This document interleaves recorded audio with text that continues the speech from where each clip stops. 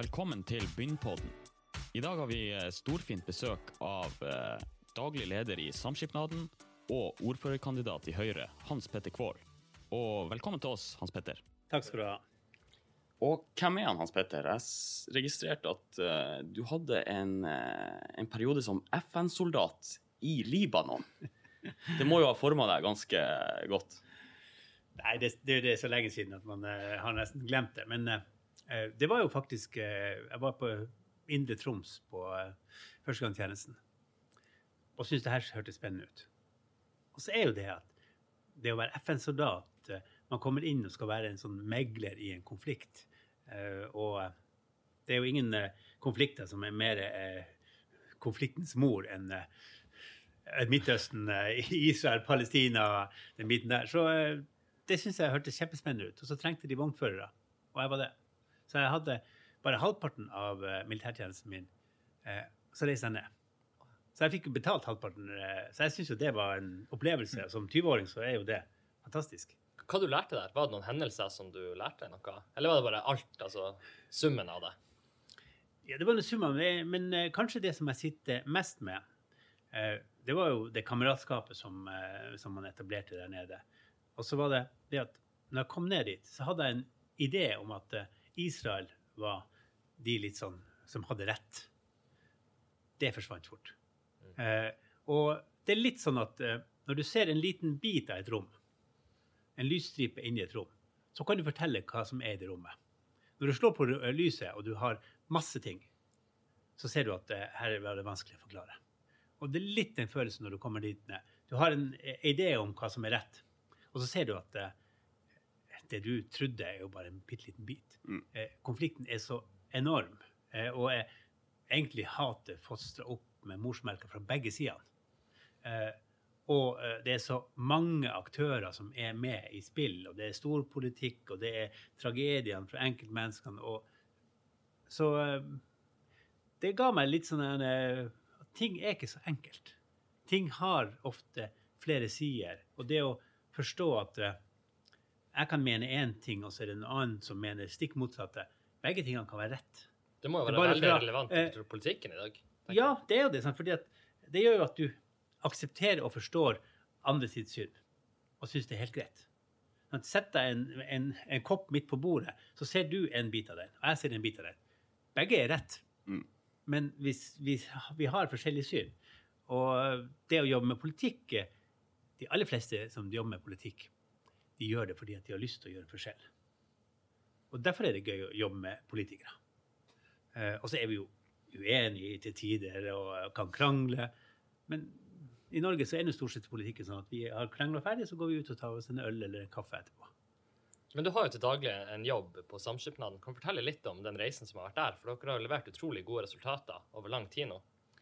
Ja, og det er jo egentlig en fantastisk jobb, og det med tungt hjerte jeg sa ja til å stille som ordførerkandidat og kanskje måtte slutte i den jobben, fordi at det er nesten som å drive en liten kommune. Vi har boliger, den største boligutleier i Nord-Norge, vi har den største kafédriven, vi har jo 25 kaféer, kaffebarer, rådgivningstjeneste med psykologer, sosionomer, vi har store idrettsanlegg, største i Nord-Norge har vi bygd i Tromsø her, Så det er så mangslungen til det tilbudet vi har.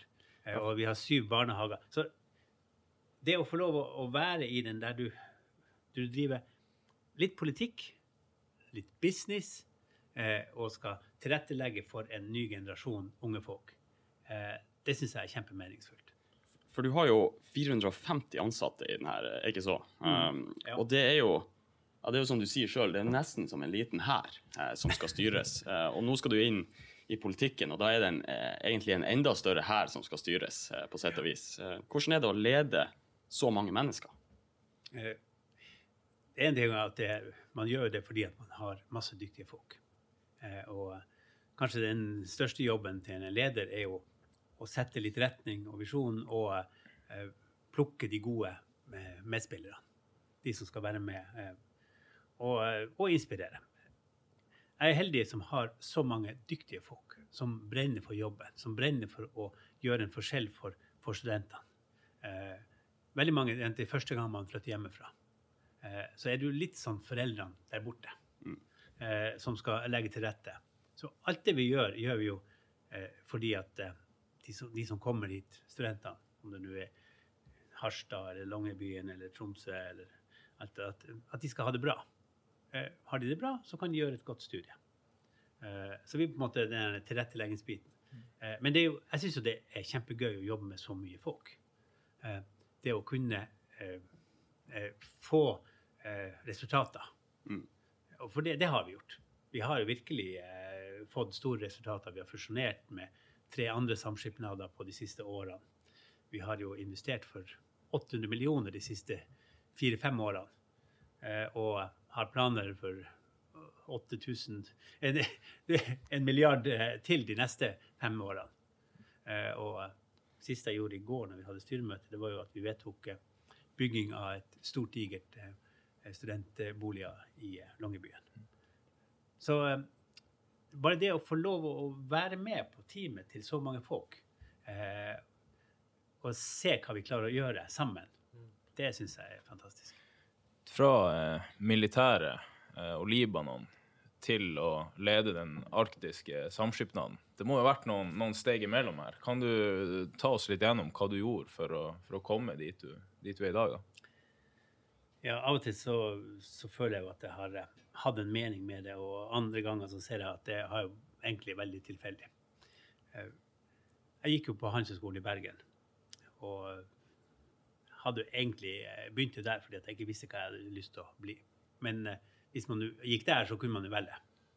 Det var jo tanken, og tanken har jo vært egentlig alltid ikke kjøre inn i en blindvei, men velge noe som åpner opp andre muligheter.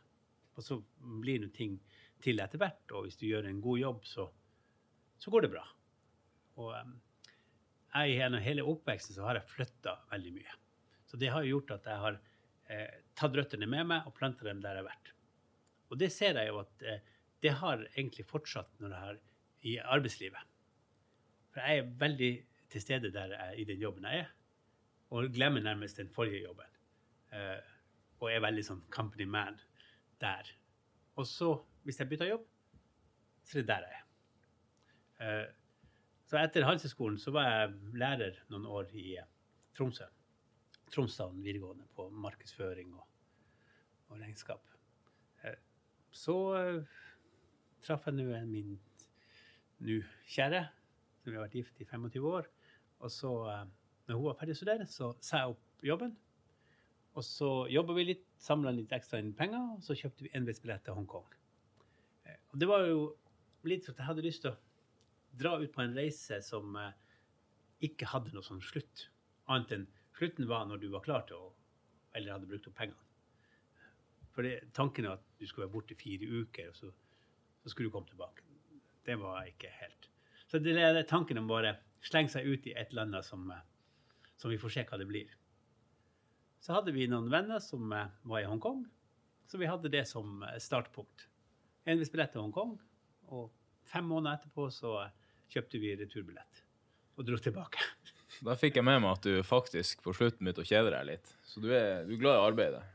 Ja, og så er jeg jo samfunnsengasjert. Og det gjør jo at når du sitter på en strand, og det er blå himmel, og det er 30 grader hver dag, og du snakker om de samme tingene med de samme folkene du møter, liksom hvordan det, hvordan er maten her, og så blir det jo litt kjedelig når du har lyst til å være med på å utvikle noe. Men det er jo fantastisk, det er jo spennende. Vi reiste jo langt inn i Kina og rundt omkring på Filippinene, på forskjellige øyer, og opplevde jo masse. Så det vil ikke være foruten. Er ikke det noe å ta med seg den kulturen og det mangfoldet som er i Kina tilbake hit også? For du har sikkert gjort deg noen erfaringer når du var der nede. Ja, og det å se at du kan faktisk, det er ingenting som er rett eller galt. Det er mange måter å gjøre ting på, og folk lever på veldig forskjellige måter. Og velges forskjellige ting. Det er jo kanskje litt det med at jeg er en høyremann. Jeg synes jo at det er viktig at folk gjør sine valg. Hva som er bra for deg eller deg eller deg. Sant? Det vet jo dere. Og det kan godt hende at dere gjør valg som er feil. Men det er nå opp til dere å gjøre de feile valgene. Av og til så må man jo gjøre det. Og det mange måter å leve på. Det mange måter å gjøre ting på. Mange forskjellige styreformer. Jeg tror vi skal være litt ydmyke I Norge og si at det bare vår måte, vår demokrati det beste I verden. Det passer veldig godt for oss. Men det ikke sikkert at den passer andre plasser I verden. Men det derfor du en høyremann, den friheten du snakker om, ligger det liksom nært til hjertet hvorfor det ble akkurat høyre? Eller det andre episoder eller verdier som gjør det? Jeg tror nok at det en av de sterkeste verdiene. Og som vi snakket om tidligere, at vi ser ting på forskjellige ting, side. Jeg tror ikke at et system passer alle. Jeg tror ikke at en løsning for at man gjør det på den eller den måten det som den beste. Jeg tror på mange løsninger. Fordi at vi så forskjellige. Vi har så forskjellige utgangspunkt. Vi skal forskjellige plasser. Og da må man finne individuelle løsninger. Og det nok det som ligger I ryggmargen hos meg som høyremann. Det at skal du ha en skole som opptatt av skole og utdanning, så jo vi som førsteklassinger, så man veldig forskjellige. Noen kommet langt, har lært å regne hjemme, andre kan ikke det. Og jeg tror ikke at en metode det som løser. Jeg tror vi må finne litt mer sånn individuelle tilpasninger. Og så det selvfølgelig en balanse med at vi skal ikke ha 24 klasser I en klasse. Men vi må gi mer tilpasset undervisning. Sliter du med et eller annet, så skal du få det fort, så du kommer deg opp på et godt nivå. Du jo nå ordførerkandidat. Kan du ta oss tilbake til det tidspunktet hvor du får den telefonen, om du ønsker å stille? Hva tenkte du? Var det en enkel avgjørelse? Eller hva går gjennom hodet når du får den forespørselen? Ja, det kom like før jul. Og jeg har jo vært spurt tidligere. Da har det ikke passet. Enten så har det vært med jobb eller barn eller andre ting. Nå hadde jeg egentlig ingen sånn unnskyldning. Og jeg må jo innrømme at jeg hadde faktisk tenkt på det et år før. At det kunne være noe som hadde vært interessant. Men så har jeg hatt så mye på jobben, så mye andre spennende ting som hele tiden har skjedd. Og så hadde Høyre en god kandidat. Og da tenkte jeg at det det viktigste. Jeg har jo, selv om jeg har vært høyremann I 45 år og hatt masse forskjellige verv og så videre, så jeg jo ukjent for mange som høyremann, fordi at det har ikke vært jeg som skulle ha frontet de tingene.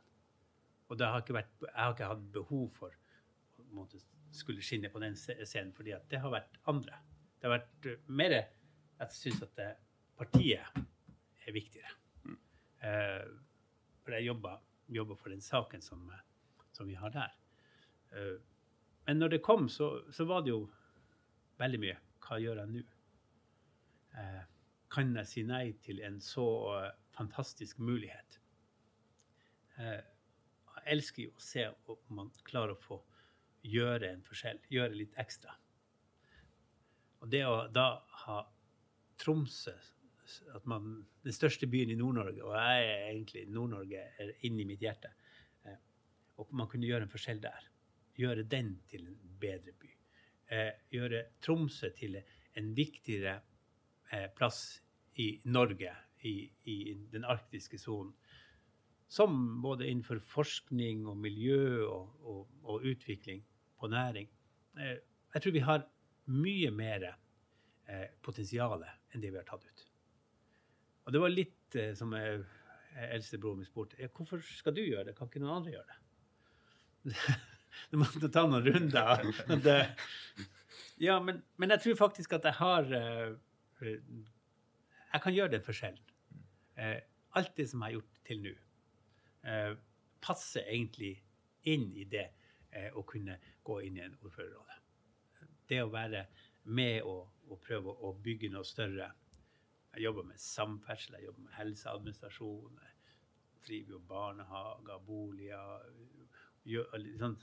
så mye av de tingene bakgrunnen min tilsier at det her hadde passet fint.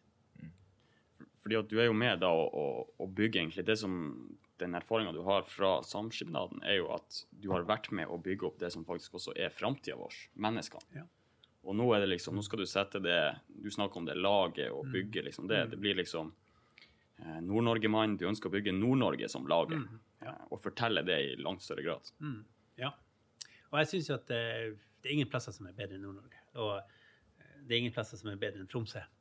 Og hvis vi da klarer å bygge Tromsø som et enda sterkere senter, og et Tromsø som raus overfor naboene, det vil si nabokommunene, regionen som vi i. Av en eller annen grunn så det veldig mange som ikke liker Tromsø. Og da tenker jeg at, ja, men da skal vi gå inn oss selv og spørre, hvorfor det? Det fordi at vi tar for mye plass? Det fordi at vi for sulten?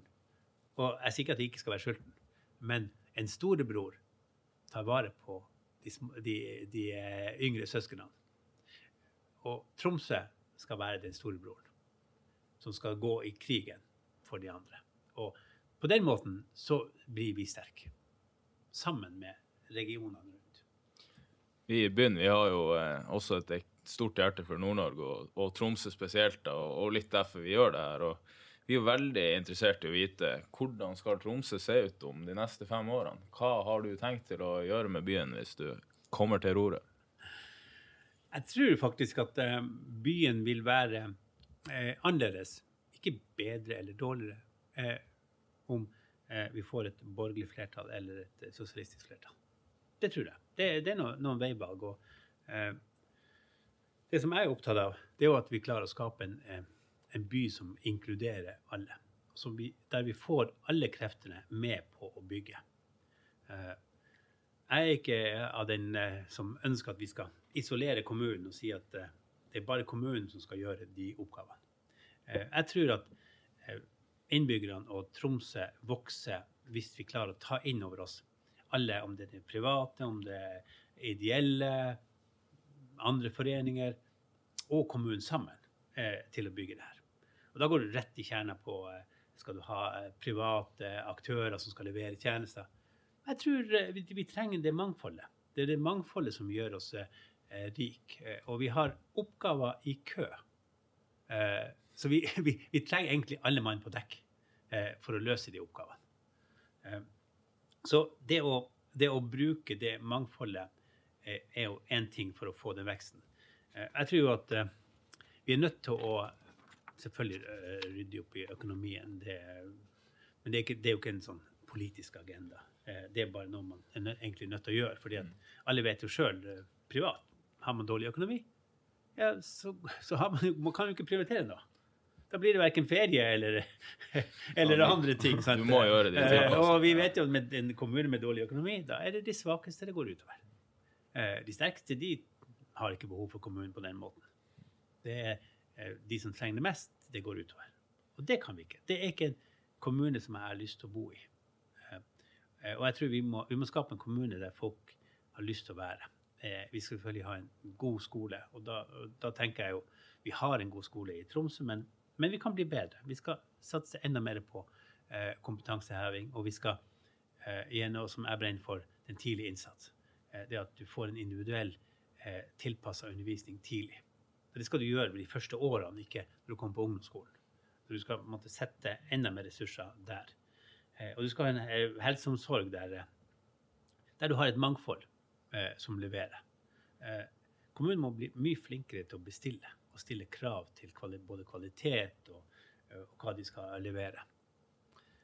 Men for å få byen til å vekse, så må vi tilrettelegge for boligutbygging, og gjerne sentralt. Vi har jo vært ute og sagt at denne strandbyen på andre siden av brua, der kan man tilrettelegge. Der blir det fort plass til et par tusen boenheter. Vi har sagt at på Valhall, det et stort digert område. Der det plass til veldig mye boliger. Begge de her områdene tett på sentrum. Du trenger ikke noe annen transport enn du kan gå eller sykle. Det gjør jo at byen det mer interessant å bo. Og du tilrettelegger sånn at du ikke blir så vanvittig dyrt å bo her. Og sånn på Alfheim så tenker vi at hvis vi tar og tilrettelegger for boliger der, selger området til boligutvikling, så kan vi bruke de pengene som vi tjener på det, kommunen, til å bygge idrettsanlegg rundt omkring i bydelene. Fordi at det et idrettsanlegg der, som knapt nok kan brukes, fordi at det så falleferdig, og det kan bare brukes litt om sommeren. Så du ønsker rett og slett å øke denne boligbyggingen. Det på bakgrunn av det prisnivået vi ser i Tromsø? For det jo, på landsbasis det ekstremt høyt, og det jo mange som har det vanskelig å komme inn på boligmarkedet. Det et tiltak for det at man skal regulere flere områder for bolig da? Ja, det tiltak for det. For vi må få prisene under kontroll, sånn at folk har råd til å flytte hit. For hvis ikke, så stopper tilflyttingen til Tromsø. For hvorfor skal du flytte hit? Kan ikke du flytte en annen plass da? Når det så dyrt, og unge folk får ikke råd til å etablere seg. Og du har ikke råd til å leie heller. Sant? Så vi må utvikle flere større boområder. Og så mener jo jeg da, at man kan utvikle områder på Kvaløya. Men da må vi få en ny Kvaløy-forbindelse. Og der det store områder som tett på hvis du har gode forbindelser. Kan du si litt om deres tanker rundt nettopp Kvaløya-forbindelsen? Hva mener dere den beste løsningen for byen nå? Det en parallell bru, eller det andre alternativ som bedre? Vi ønsker jo å få utredet og fått sett på muligheten til en forbindelse, enten om det blir bru og via Håkøya eller en tunnel. For å se det området der et stort, interessant område å utvikle. Og da får du et alternativ som ikke rett ved siden av hverandre til Kvaløya. Og vi trenger en bedre løsning til Kvaløya, fordi at nå det stoppet på boligutbyggingen der. Og så kan man si at ja, hvis du setter opp bompengeprisene så mye at folk ikke kan velge bilen, så vil man ikke kjøre, sant? Og da løser man det. Men vi tror at vi kan gjøre begge delene. Vi skal ha en byvekstavtale som gir et bedre kollektivløft, som åpner opp for gode gang- og sykkelveier, som sikrer skolene. Men vi må nok ha flere tanker i hodet. Og jeg tenker at en forbindelse til Kvaløya via Håkøya vil være et godt alternativ. Kan du tenke på nye løsninger som på Vestland spesielt, veldig god på det med elferge og elbåter.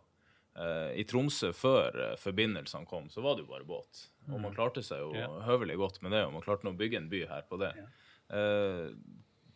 Hva tenker du om en sånn type løsning, hvor man frakter til og med turister ut til Kvaløya, ut til båthavna i Tromsdalen, med en sånn type infrastruktur? Kan det være ganske eksotisk på tur til jobb med en kaffe i elferga? Ja, hvorfor ikke? Og hvis vi bygger ut strandbyen på andre siden, vi har bygd ut masse utover strandveien ut mot Bjerkaker. Vi har bortover mot Kroken, vi har på Stakkevollan, en passasjerbåt, elbåt gjerne, som går i skytteltrafikk gjennom her konstant. Det må være fantastisk. Jeg kan spasere ned på Bjerkaker, jeg bor jo bort på Bjerkaker, ned på strandet der, gå ombord og så frakte seg bort til universitetet, eller til sentrum da, hvis jeg skal bli ordfører. så stopper jeg på verftet, og så stopper på andre siden på strandbyen, som en sånn der, nærmest som bybåt. Ja, altså det er jo den trykken som vi har lett etter, bare at vi har han i sjøen. Ja, så hvorfor ikke? Vi er jo en kystby. Ja. Nei, altså, jeg mener helt klart mulighetene ligger der for det, fordi at vi, som du sier, vi er jo en kystby, vi bor konsentrert på en øy her, så vi har jo infrastruktur i massevis i mine øyer da, kontra at vi skal bruke mye penger på mer infrastruktur. Men jeg ser kanskje på det som et fint tilskudd i hvert fall. Ikke at man skal velge det ene eller andre, men at det kunne vært et tilskudd. Da. Nei, jeg tror at vi må tenke langs flere linjer. Det ikke bare vei, eller bare buss, eller bare sykkel. Vi må prøve å få det mangfoldet som gjør at byen blir interessant å bo i. Og at det blir bra, at den vokser. Men det er jo et prosjekt som i seg selv er lengre enn 4 år. Det her er jo et prosjekt som tar kanskje 10-15 år hvis vi skal få den helheten som vi ønsker av Tromsø og Nord-Norge. Men hvordan tenker dere i forhold til det? For nå det jo en periode på 4 år som er tanken. Hva vi skal gjøre på 4 år? Ja. Altså, hvordan skal vi få til de lange linjene på 4 år? Ja. Jeg tenker at hvis vi begynner med å utvikle de områdene som jeg snakker om her, så kan det godt hende at ikke vi får begynt å bygge på dem før om 4 år. Men hvis vi ikke starter i dag, så tar det enda lengre tid. Vi må starte med en del ting. Og min erfaring er at når du legger trykk og prioriterer og setter i gang, så går det raskere enn det du hadde tenkt. Fordi at du får folk til å gå i den retningen. Og da får vi litt trykk. I løpet av de neste 4 årene så får vi en byvekstavtale. Vi får en satsing på kollektivtransport. Vi får ordnet opp i Stakkevoll og Strandveien. Vi får jo tatt en del knutepunkter. Så på 4 år så kan det bli ganske mye bedre på transportsiden. Vi får utviklet de her byområdene, boligområdene, som gjør at du får boligprisene går ned. Nå kommer jo verftet for fullt, og det blir bygd mer i sentrum her. Man har planer, så vi må prøve å speede opp de planene. Vi trenger flere boliger. Og så mener jeg jo det som for så vidt de som sitter her nå hadde planer om å gjøre, det å få bygd flere boliger for kommunen. Men det er ikke sikkert at det er kommunen som skal gjøre det. Vi skal tilrettelegge for at vi har de boligene. Så kan vi få andre til å gjøre det, og så kan vi legge til rette for at de som trenger det får seg bolig. For du har jo den saken der alle vil jo ha endring på sett og vis, men det er ingen som vil betale. Nei. Hvordan må man få til et samarbeid mellom næringsliv og kommune på et helt annet nivå enn det vi har hatt til nå, eller? Jeg tror vi må få næringslivet med på den utviklingen. Og da må vi, som jeg innledningsvis sa, ønske at alle sammen skal kunne bidra. Og hvis kommunen blir en motor, det er jo faktisk, det skal være en motor, og det er det. Det er jo 6-7 tusen ansatte og handler varer for et par milliarder. Hvis de er flinke til å bruke næringslivet rundt, bruke universitetet med den forskningen som skjer, til å utvikle både nye tjenester og kjøpe tjenester i markedet, så kan man på den måten være med på å bygge opp det private næringslivet i byen, som vi trenger. Vi snakker om 2000 arbeidsplasser. Ja, men da må jo kommunen være med på å bidra til det løftet. Vi kan ikke bare si at ja, vi er enige om det, og så skal vi sette en mur rundt kommunen og si at kommunen skal gjøre alt selv. Da må kommunen være en drivkraft til å få det til å skje. Få den der blomstringen. Og så tror jeg at vi kan være mye flinkere til å utnytte universitetet for det det er verdt. Det er et digert universitet midt i sentrum av Tromsø. Vi kan bruke det enda bedre. Men det har en enorme potensial. Tromsø har vokst fordi at vi har fått universitetet. Men jeg føler at kommunen ikke har gjort så veldig mye for det. Man har egentlig bare tatt fruktene av det som har skjedd. En aktiv kommune overfor universitetet vil kunne skape nye satsinger. Hvilke muligheter ser du i næringslivet? Vi har pratet mye om infrastruktur nå, men noen må jobbe med noe også. Hvor synes du de største mulighetene er fra sånn businessperspektiv da? Er det noe du vil ha startet i dag, eller? Vi vet jo de klassiske næringene selvfølgelig, som er maritim og... Ja, jeg tror vi har et mye større potensial innenfor den maritime næringen, og innenfor fiskeri, havbruk. Nå er det jo knapt nok noen ledige konsesjonsområder sørpå, mens her i Troms, Finnmark, er det mye flere. Vi kan få en vekst der, og det er jo en fremtidsvekst, det er mat, det er sunn mat, men vi må gjøre det på en bærekraftig og miljømessig god måte. Og så skal du få den balansen mellom kystfiskerne og oppdrett. Og det vi må gå, jeg skulle si sakte, men sikkert frem. For dette er en næring for fremtiden. Og da må vi se på at vi ikke går for fort frem, at det får noen negative konsekvenser. Men hvordan ser du på det som har blitt situasjonen i dag da? Med det som har vært litt støy rundt nettopp det, hvordan oppdrett og kystfiske skal gå i lag da, hånd i hånd? Jeg har jo ikke noe en dimensjonell løsning og si at det og det må vi gjøre, og så ferdig. Jeg tror ikke løsningen å sette alle anleggene på land. Da kan andre drive med oppdrett bedre enn oss. Men vi må finne bedre måter så vi ikke får bort mye av den sykdomsproblematikken, avfallshåndtering og så videre. Det er jo viktig det du sier, men med en gang du kommer på land og kan være nært de store markedene, så mister man jo litt det konkurransefortrinnet, selv om man selvfølgelig kan bistå på teknologisiden og driften da. Ja. Det er klart at hvis du kan produsere den i Kina eller i USA, så gjør du jo det. Det er jo nærmere kunden. Så. Ja, og det er billigere arbeidskraft. Men da er det jo litt tilbake til det du snakker om universitetet, for det er jo ekstremt mye kompetanse der. Men ofte sitter jo den kompetansen uten at noen tar del i den kompetansen, for å si det. Vi skriver det veldig mye ned og i forskningsrapporter, men vi får det ikke kommersialisert og ut på samme måte. Nei, og universitetet har jo av og til blitt beskyldt for å være ikke tett nok på næringene. Nå tror jeg at faktisk universitetet blir mye, mye flinkere. De gjør en fantastisk jobb. Det betyr ikke at man ikke har et potensial. Jeg tror det er enda mer å hente.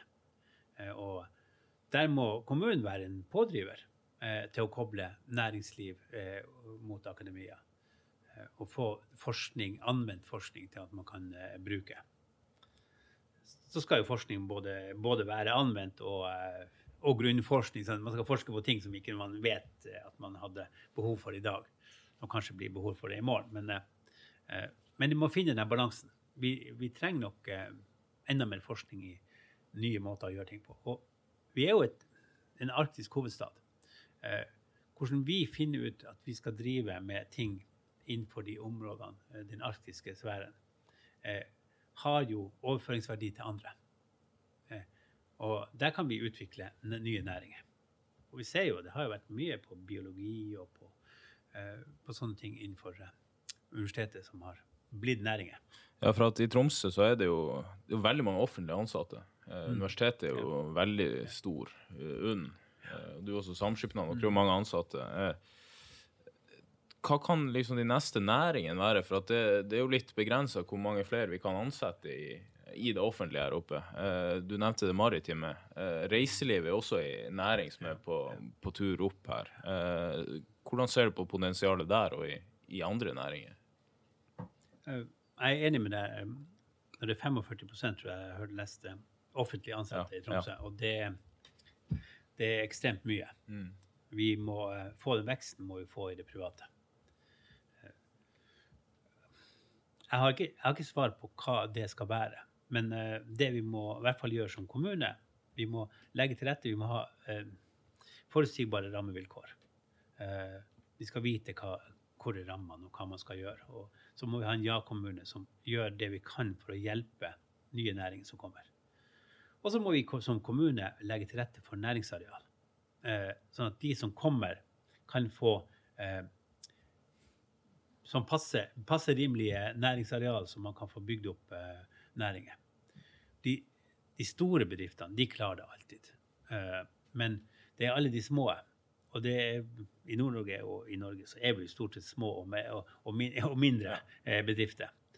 Og det er den veksten i de små bedriftene vi må stimulere til enda mer. For de kan godt bli store. Eller at man som du sier, det er ikke så mange av de store hovedkontorene som tilhører Tromsø, eller hva du tror man kan gjøre for å bli attraktiv nok for det? Er man kanskje litt for ambisiøst og tenker at vi skal ha det i Tromsø, eller kan man gjøre enkle grep som gjør at vi rett og slett får hovedkontoret hit og kan skape enda mer arbeidsplasser der? Det hadde jo vært fantastisk hvis det var mulig. Jeg tror vi må være enda mer pågående. Vi må besøke dem, de store kontorene, store bedriftene, og si, hva trenger dere? Hva kan vi gjøre for at dere skal bygge videre ut her? Dere skal etablere hovedkontoret her. Dere skal ha en vekst her. Og så må vi ikke tenke på at snart fikk de det, og så fikk de det. Nei, vi må legge til rette. Og si, ja, ok, det er det dere trenger for å vokse. Så skal vi gjøre hva vi kan for å få det til. Så vi må være mer pågående for å få denne veksten. Det man har sett I USA jo at man lokker mye med sånn skattefordeler og sånn, men det vel ikke like relevant for oss fra et Tromsø-perspektiv da. Du ser Amazon I USA som på en måte vil dra dit der de får mest igjen for det. Det må ikke bli en sånn konkurranse heller, kanskje, hvor man... Nei, den konkurransen vinner vi ikke. Men vi kan jo tenke på at vi trenger ikke å skyte opp eiendomsskatten så veldig høyt. For hver enkelt krone betyr noe. Det betyr jo mye for den enkelte person også. Så klarer vi å redusere og fjerne eiendomsskatten. Så vil jo ikke den bompengeavgiften bli så dyr heller. Eller I hvert fall de pengene du skal ut med. Så vi må tenke på det, og bedriftene jo veldig tydelige på at de vil tenke hvor det mest lønnsomt å legge seg og etablere seg. Nei, for det du snakker om med hovedkontorer, du har jo Hurtigruten for eksempel, da, som et hovedkontor her I Tromsø, som en enorm bedrift I norsk sammenheng, men en reiselivsaktør og som beveger seg enda lenger nord på kysten. Og det jo kanskje problemet med at de har ikke core business her oppe. Nei. Og det jo den utfordringen som vi har diskutert. Hvordan skal vi fortelle at vi faktisk har både kompetanse, arealer og ressurser til å gjennomføre det her? Ja, for vi har kompetanse, og jeg har pratet med noen andre næringslivsfolk og sier at det ikke så veldig vanskelig å rekruttere. Tromsø attraktivt. Og det at du en ok by, du har masse ting du kan gjøre rundt, om du opptatt av fjellturer eller andre ting. Og så har du et universitet, og du har et variert arbeidsmarked. Så alt tilsier at Tromsø skal fortsette å ha en positiv vekst. Ja, altså jeg må jo si at hvis du ser på, hvis du skulle ha lagt inn en søknad på Tromsø, så du har jo 10 minutter til alt. Og hvordan byer I verden har det. Og det jo I seg selv et konkurransefortrinn som vi burde bruke enda mer til å tiltrekke oss de beste hjernene, som igjen gjør at vi vokser. Ja, vi må kanskje bli flinkere til å markedsføre oss på det. Fordi Tromsø har veldig mye for seg. Men da må vi også rydde opp I den, skal vi si, vår egen økonomi, sånn at det ikke du I tvil om at du har en god skole her. Du ikke I tvil om at eldreomsorgen god, og du vil ta vare på det. Hvis det begynner å befeste seg I Tromsø, så går det så dårlig økonomisk, man må kutte på det ene eller andre.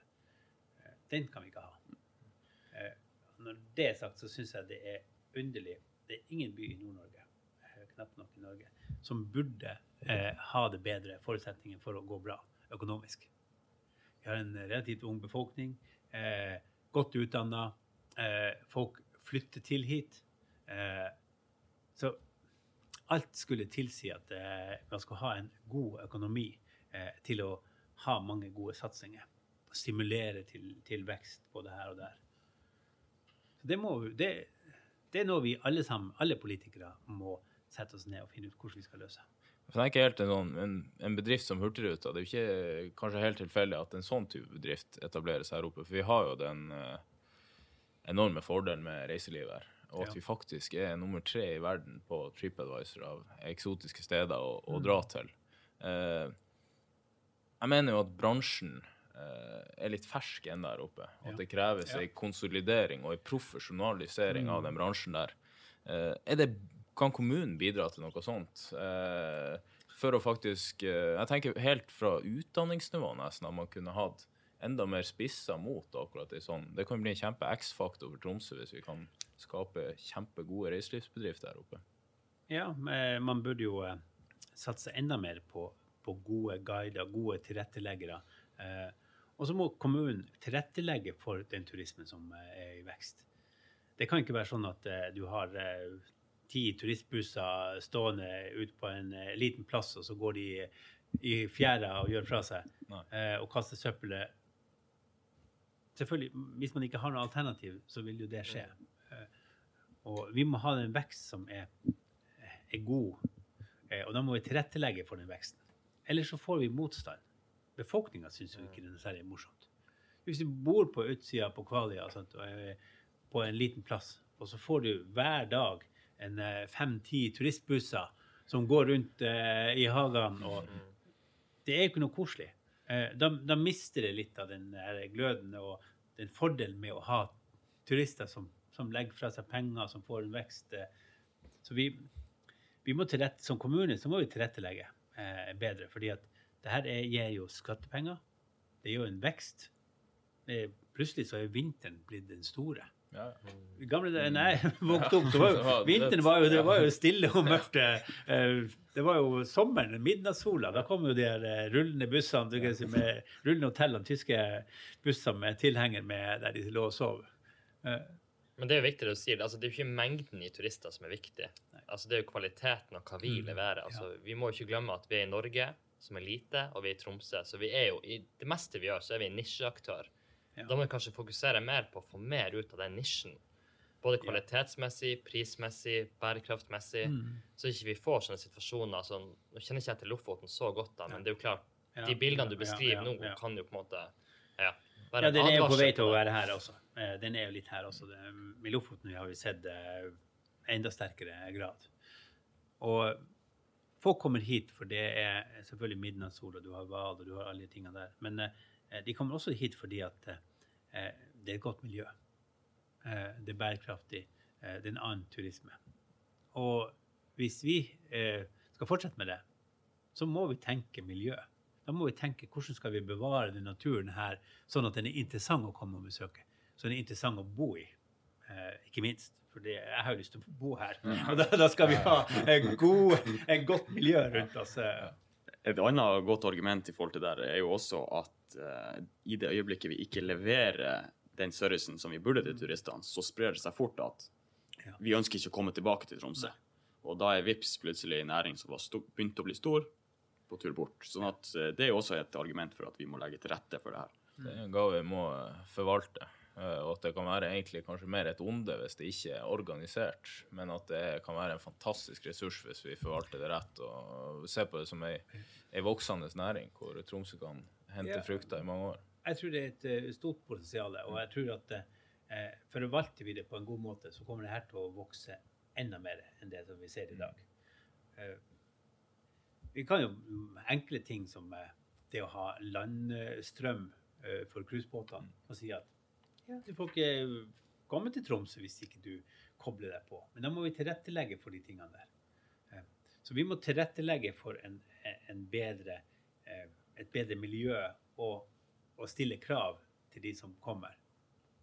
At de må oppføre seg deretter. For det er jo ikke en veldig bærekraftig næring, dessverre. Det inneholder jo transport, men samtidig så kan jo vi i Tromsø i hvert fall gjøre det ytterste for at det blir så bærekraftig som mulig, og at vi ivaretar vårs innbyggere interesser, og det med blant annet luftstøv her, og luftkvaliteten her, som har vært fantastisk tidligere, som nå det er nesten litt synd hvor dårlig den er blitt, med vinterdekkene, og hvis du springer langs veien, så når du kommer hjem, så snyter du deg, og så er det grått på papir, og det er jo faktum. Ja da, sånn skal det ikke være. Nei. Det må vi gjøre noe med. Har dere tydelige tiltak der også på miljøsiden, uten at bompengedebatten har vært tatt så mange andre plasser, så den skal du slippe å ta her. Altså. Men det må man huske på at den regjeringen som sitter nå, man skulle kanskje ikke tro det, men den regjeringen som leder av Erna Solberg har i byvekstavtalene en nullvekstmål. Null vekst i biltrafikk. Det er egentlig ganske ekstremt miljømessig. Vi får kanskje ikke kredit for det, men det er faktisk ingen andre regjeringer eller noen som har stilt sånne krav. Så det er et ønske, og jeg som er de konservative, man skal jo bevare for å utvikle. Og jeg vil bevare de positive tingene som vi har. Så vi må få biltrafikken ned. Vi må se på, skal man kjøre med piggdekk? Nå blir jo de piggfrie dekkene bedre og bedre. Og det er flere elbiler, så forurensningen går jo ned. Så jeg ser lyst på det. Det går mye raskere, fordi at man har satt avgiftskrav eller fjernet avgiftene på elbilene, har gjort at den har eksplodert i Norge. Så nå kommer jo batterikapasiteten er jo så god at det er ikke noe problem når du kan kjøre 50 bil. så holder de massevis. Så jeg tror at det kommer mer, fordi at utviklingen går i den retningen. Jeg håper jo også at man kan ha elfly på sikt også, som gjør at ikke det blir en stor belastning. Så må jeg jo si at den rollen som du går inn i nå, som ordførerkandidat og det her, så er du en leder. Du skal gjøre valg som ikke er så populære blant alle. Hvordan forholder du deg til at noen liker det du sier, mens andre, de skyr det? Det har jeg faktisk ikke noe problem med. Og det var jo kanskje som vi snakket om innledningsvis, det at man har forskjellige syn på saken. Og det må man bare akseptere. Jeg har vært leder i 20-25 år. Og da er jo sånn at du tar beslutninger som ikke alle liker. Fordi at du mener det er det beste for bedriften, eller for den saken man jobber med. Og det må man rett og slett stå i. Og det har jeg vært vant til å stå i, at det er ikke alle som er enige. Men vi gjennomfører det vi har besluttet, og det som vi synes er fornuftig. Så av og til så går jeg litt, når det er litt vanskelig avgjørelse, så går jeg litt ut av meg selv, og så vurderer jeg alternativene, og så det som er fornuftig å gjøre, ok, så må jeg gjøre, selv om det er ondt og smertefullt, og det er tungt å gjøre, så må man bare gjøre det. Jeg husker en gang når jeg var på høyskolen i Tromsø, så var vi i en sånn situasjon. Økonomien var helt elendig. Man rekrutterte dårlig til ingeniørutdanningene, så man var egentlig på vei inn i en vegg med full gass. Og bevilgningene og pengene kom til å reduseres hvert år. Det var sånn at du kom til september, så måtte man, det var ikke nærmest lov å kopi, og ingen fikk lov å reise, fordi pengene var brukt opp, foruten lønna. Og da, ok, vi måtte gjennomføre kutt, så vi fikk gjennomført faktisk at vi kuttet ned 40% av ingeniørutdanningene. Sa opp 20% av de ansatte. Dette må gjøres på en god, fornuftig måte, og en transparent. Det ble gjort på en sånn måte at i løpet av 3 måneder så var det gjennomført, og det ble en mye bedre situasjon. Vi rekrutterte fikk nye utdanninger og så videre. På sikt så ble det mye flere ansatte. Men du måtte gjennom en sånn fase. Og da tenkte jeg at når vi startet på det, ok, jeg er nødt til å gjøre det, men jeg regner med at jeg er nødt til å slutte når jeg er ferdig. Fordi at da er jeg så lite populær. At da må jeg slutte. Men det var ikke snakk om å ikke gjøre det. Fordi at det var det eneste som var rett å gjøre. Men når jeg da sluttet på høyskolen, så var vi 50% flere ansatte enn jeg begynte. Og vi gikk i flere millioner i pluss hvert år på den avdelingen. Så av og til så må du ta noen sånne tøffe valg som leder. Men det er ikke egentlig alternativ. Det er ikke noe særlig morsomt. Og når det gjelder kommunen, så kommer 2020 til å bli et tøft år. Hvordan får du det beste ut av det? Sånn som for leder har du jo mange under deg. Og jeg tenker jo, du har sikkert gjort noen erfaringer hvordan du spiller lag god. Hvordan lederfilosofi har du, og hvordan klarer du å få det beste ut av andre under deg, spesielt? Ja, det er jo ikke vanskelig å si det selv, men jeg vet ikke. Jeg setter mål og kanskje er tydelig på hvor vi skal, og stoler på at folk får stor frihet til å løse oppgaven innenfor de rammene. For jeg sitter ikke med svarene. Jeg sitter ikke med alle løsningene, og den lederen som tror at man har alle svarene og vet hva man skal gjøre til enhver tid, de tror jeg ikke på. Når det gjelder kommunen, så tror jeg faktisk at svarene sitter hos de ansatte. De som jobber med de forskjellige tingene som er utfordrende, de vet jo nok sannsynligvis hva man bør gjøre. Og det er å bruke den kompetansen man har i bedriften til å snu ting, eller til å få til endringer. Så det er ikke noe at politikerne skal sette seg på sin høye hest og si at sånn og sånn skal vi gjøre ferdig med det. Jeg tror vi må ha en dialog og få med folk. og det kanskje den erfaringen jeg har med å jobbe i en stor organisasjon. Det med at du vet at det jo ikke, vi får jo ikke fremgang bare fordi at jeg sitter på et kontor og sier at nå skal vi gå fremover. Det jo fordi at alle sammen føler at det her har man lyst til å gjøre. Skape den entusiasmen og rett og slett gi litt bensin på bålet til de ansatte, at det her trives vi med å gjøre. Ja, jeg tror at de aller fleste går på jobb hver dag fordi at de har lyst til å gjøre en forskjell. Som leder så må du rydde veien sånn at de får lov å gjøre den forskjellen. Og så får du den veksten. Du må jo ha en retning å gå i. Vi skal bygge et Tromsø som fantastisk. Som bra for oss som bor her, men også for de som i omlandet, som i Troms og Finnmark. Vi skal være hovedstaden her. På den måten så blir vi store og sterke. Vi får betydning nasjonalt. Og det morsomt når man klarer å få til de tingene her. Så for å liksom runde det litt opp, så tenker jeg at når alle tromsøværinger kan stå på morgenen og glede seg til å gå ut og liksom skape vekst, så har Hans Petter Kvål lykkes med strategien. Ja. Tusen takk Hans Petter, for at du kom i Bunnpodden. Takk skal du ha.